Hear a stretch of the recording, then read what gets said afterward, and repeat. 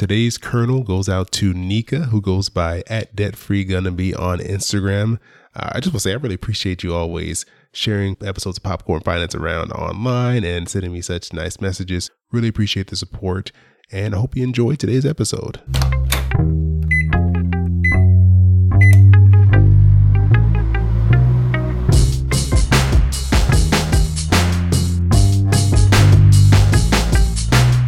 Hey, this is Chris. Hope you're doing well, and welcome to Popcorn Finance, the show where we discuss finance and about the time it takes to make a bag of popcorn. Over the last 2 weeks, we've discussed a lot of things, it feels like. We covered how inflation affects our money and how investing can help fight off that inflation.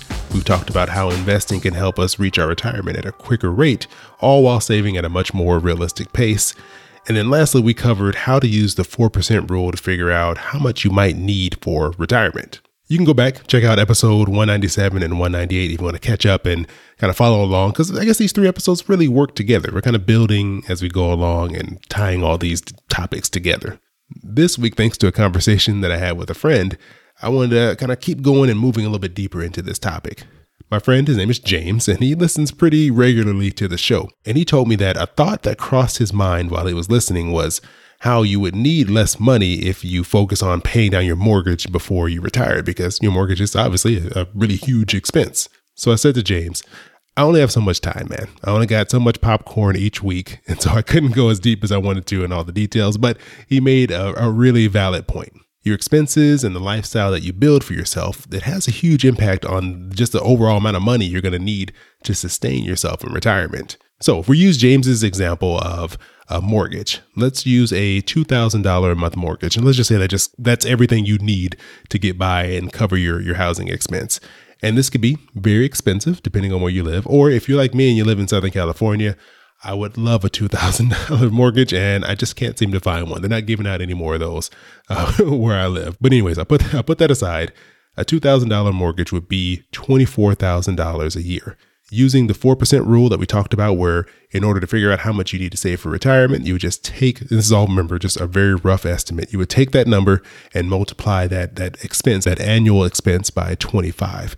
So that would give us $600,000 that we would need in retirement savings in order to continue that $2,000 a month payment, indefinitely. And to give you an idea of what it would take to reach that $600,000 in retirement savings, using a conservative 7% annual return on your retirement account, if you had 30 years, that would be an additional $490 a month that you need to put into your retirement account. Or if you only have 20 years until you'd like to retire, that would be an additional $1,145. So not chump change at all. And in this example, the hope is that you wouldn't have this mortgage forever because, they have a term. It's going to end at some point. But there are many individuals that have mortgage payments well into retirement.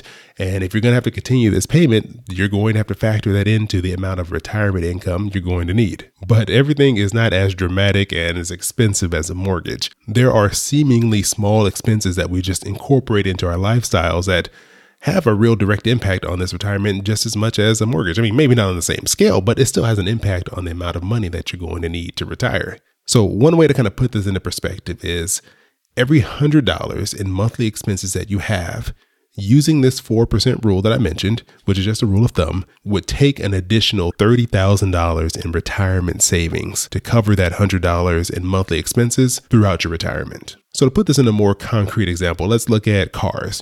They're expensive, but not nearly as expensive as a house. Many people like to buy a car every few years. And so that means that they kind of just have a car payment rolling every month for very long stretches of time. Some people even indefinitely. So I went and checked online, and it looks like right now the average car payment in America is somewhere around $500 a month. This would turn into $6,000 a year. And if you're someone who wants to continue this $500 a month car payment through retirement, this would take an additional $150,000 using that 4% rule I told you about. In order to reach this additional $150,000 amount in your retirement account, this would take over 30 years, $122 a month, or over 20 years, an additional $286 a month. And remember, this is on top of everything else you're saving for. So I share this example to kind of give you an illustration of what one seemingly small line item in your budget can do to what you need to save for retirement. And you can see it can take decades to sustain that one line item in your budget throughout retirement.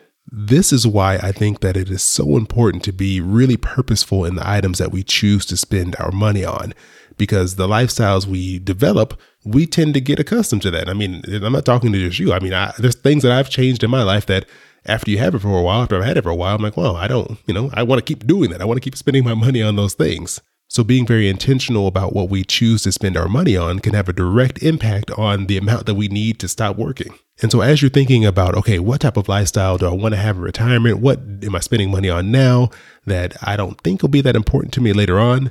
This is a good time to maybe start making some of those changes in your budget right now.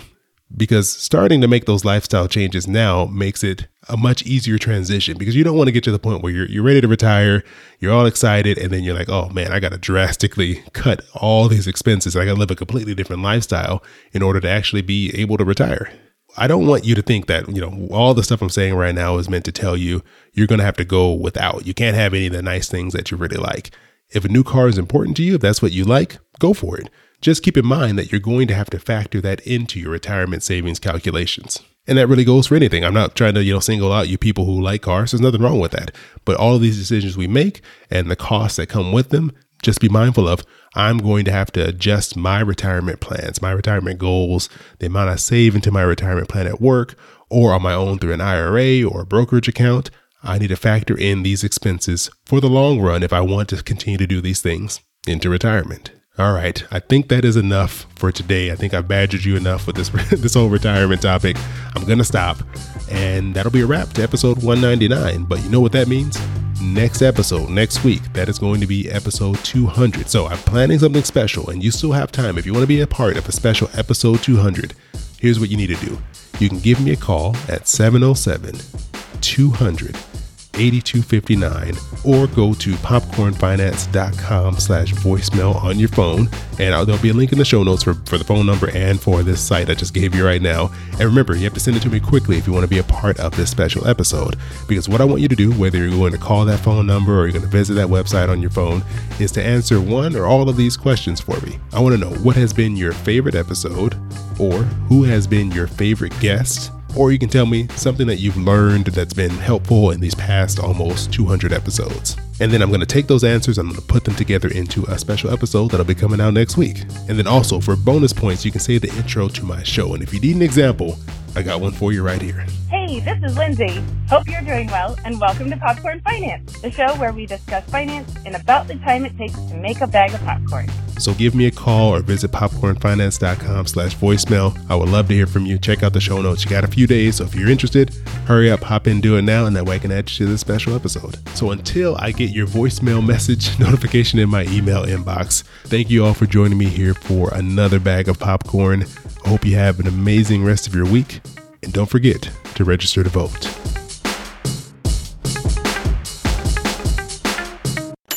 Yeah, boy, keep it poppin' like Mary Poppins.